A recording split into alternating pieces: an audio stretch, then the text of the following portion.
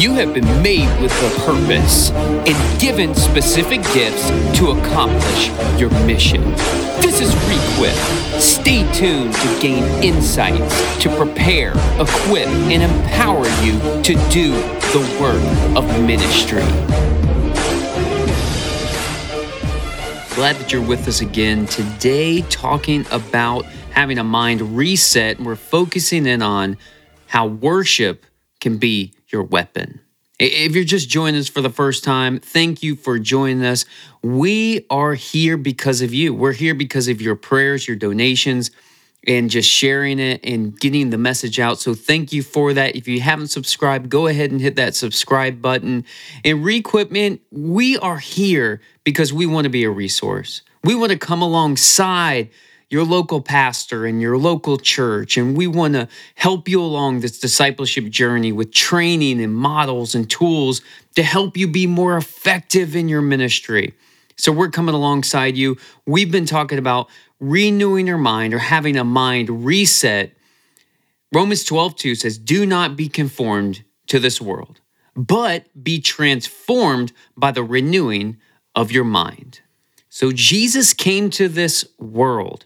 He came and he set us free from the consequence of sin. And if you've been around for a little bit and you understand that, and you believe that Jesus died on the cross for your sins in your place, and he rose again on the third day, and he justified you to the Father, you're completely clean. When God sees you, he sees his son, he sees his daughter, he loves you, he accepts you in. But sometimes there's still a problem. We are mentally bound. We need to have a mind reset. And this world has these patterns of this world and these things where people love to celebrate. And Paul even found this to be true when he went to a place called Mars Hill. It was also known as the Areopagus. This was a center of town in Athens. And this is where people would gather around. They would discuss some ideas.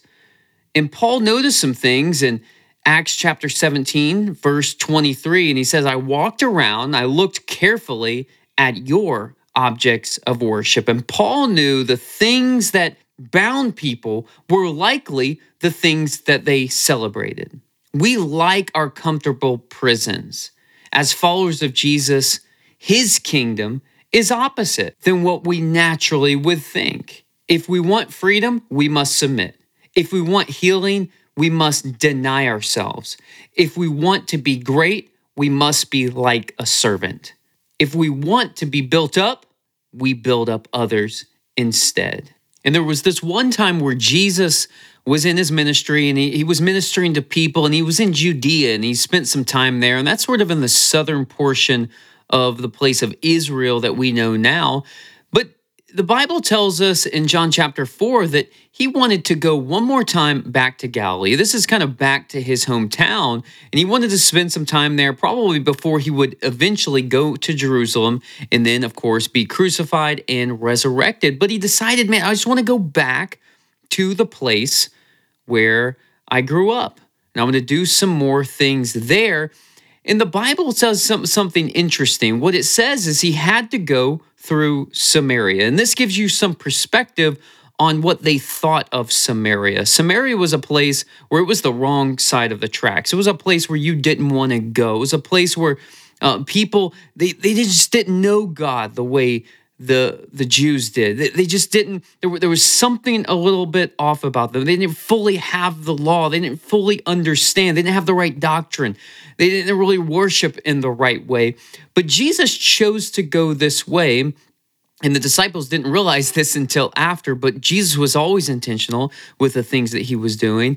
And it said he had to go, but he really was intending to go. And when he was going through, he decided to stop and get some water.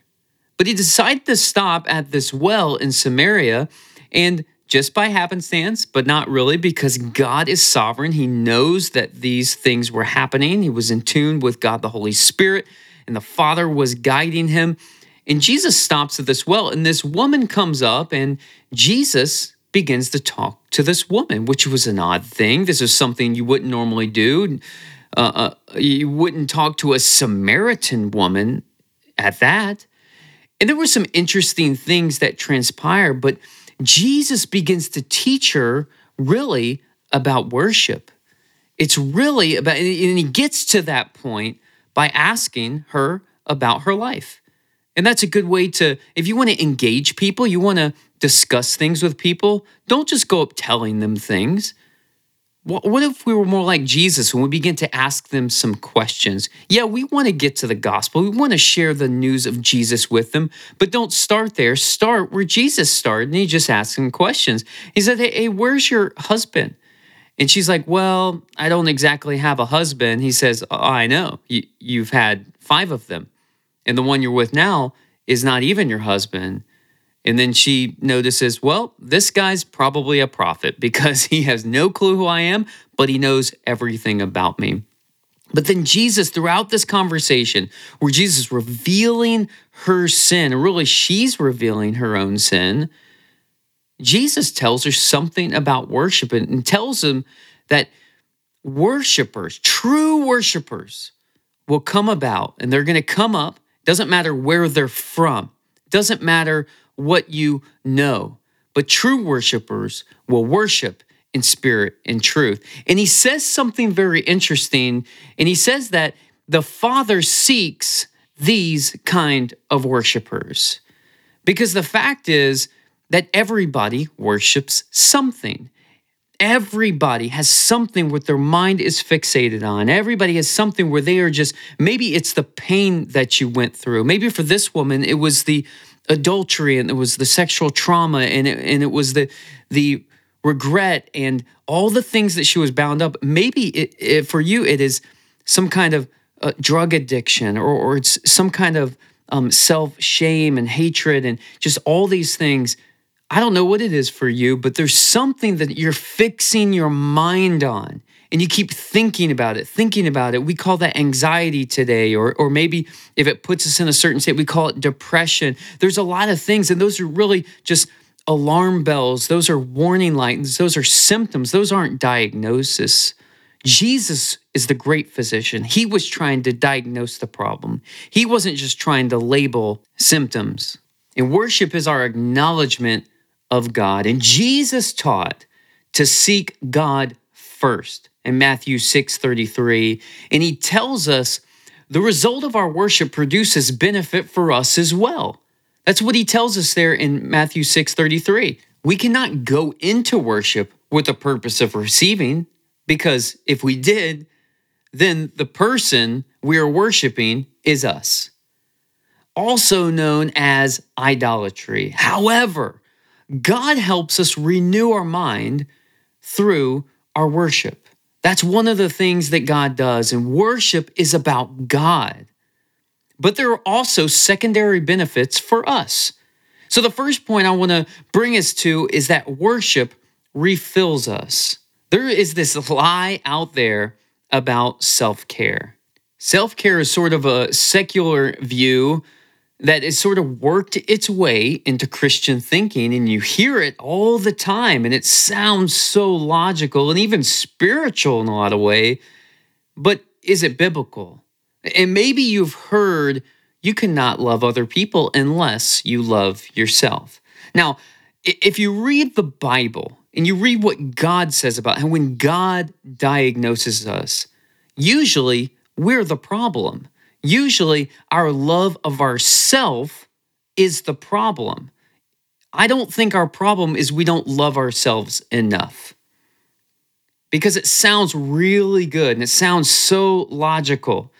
And the idea is that it show love to others, we have to first have a higher self-esteem. And it's the problem, and it really comes out of psychology and not the Bible. But it's this idea that because we have a low self-esteem, we don't love people. That's really our problem. Now, I'm not talking about burning yourself out, and I'm not talking about overworking yourself, because these are really some issues about overextending ourselves in an unhealthy way. So that's not what I'm saying. Of course, we don't want to overextend ourselves. But if you're feeling burned out, it's likely because you're using the wrong fuel. Now, here are two ways that I think I see here that self-care goes wrong. And then the first motivation for self-care is to make yourself look or feel good. And this is what we know as people pleasing. When we're so concerned what other people are thinking about us and we want to go out of our way to make ourselves look good so we can be presentable, or to make ourselves feel good so we can present ourselves in the right way. And the second way is that we make others feel or look good. That's one of our big motivations for self-care. And this is we're trying to keep someone else from their consequences. Maybe you're covering for a colleague or a friend, or you're covering for a family member. Maybe there's somebody very close to you that they've made some very, very bad choices. And there's some consequences that go with it. But maybe you're hovering over them and you're overextending yourself. You're trying to protect them. You're trying to insulate them from consequences that are rightfully coming for them. Sometimes these consequences, quite often these consequences are the best teachers. But we're trying to overextend ourselves, and we're trying to be that shock absorber for the problems in other people's lives. And this is where we get this notion of, no, you just need to have self-care. You just need to take care of yourselves because you have these impure motives. But the second thing is we're really getting into this is worship helps us fight spiritually. Some examples, one of the examples I love in Revelation chapter 19 is describe this spiritual and physical battle. This is where Jesus is about to come back to the earth. And he's coming on a white horse, and he's coming as a conquering king. He's not coming as a defenseless baby. He comes and he'll set up his physical kingdom on earth for 1,000 years. And this battle is known as the marriage supper of the Lamb. Before this battle, something very strange and something very interesting happens just before the most important battle of all history happens. People are worshiping. Not even those who are fighting, but the bystanders. Followers of Jesus are worshiping and praising and rejoicing. They're singing a song as if they are completely convinced that Jesus will win. And then in Acts chapter 16, Paul and Silas, they're thrown into this jail. How they got there is something very interesting as well. They're walking around through the city, and the slave girl is just following them around, just bugging them, just bothering them, and shouting to Paul and Silas that they were followers of God. Like, she is just coming up and, you are a follower of God, you are a follower of the Most High, but doing it in such an obnoxious and annoying way because really she's filled with an evil spirit. And it's really the evil spirit just trying to call them out, probably trying to highlight them so they will get attacked. So people will reject the message because you have this annoying slave girl, but it's the annoying demon that's within this girl. And they eventually got so annoyed with the evil spirit in the girl. They didn't get annoyed with the girl because they knew their battle wasn't flesh and blood, but they got annoyed with the evil spirit, so they cast it out. You would think that the masters of the girl would be so happy. And she was possessed, but now she's not. She's been freed from this bondage of this evil spirit. Well, but they weren't.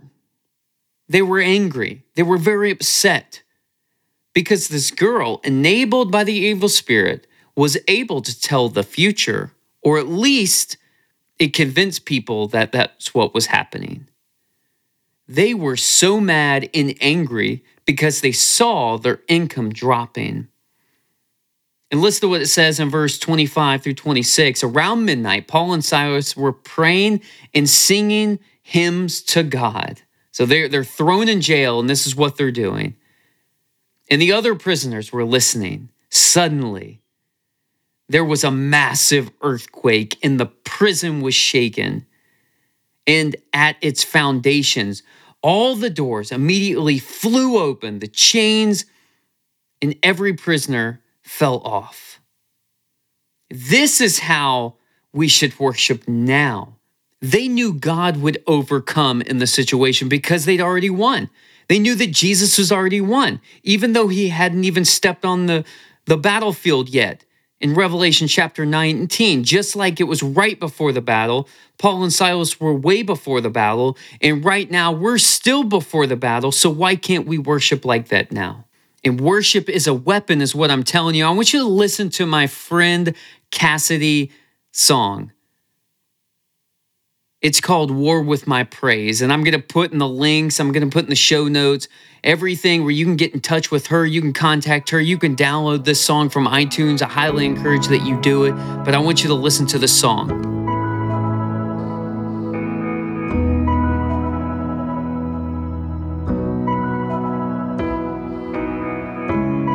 The praises that I sing, they're my offering. All the glory belongs to you, Lord. I don't fight against flesh and blood, I fight from your kingdom. My weapon in hand is your word, and I've got my armor on, and you're where my heart belongs. This is my triumphant song. So I'll sing with you, and I'll dance with you, making war with my praise.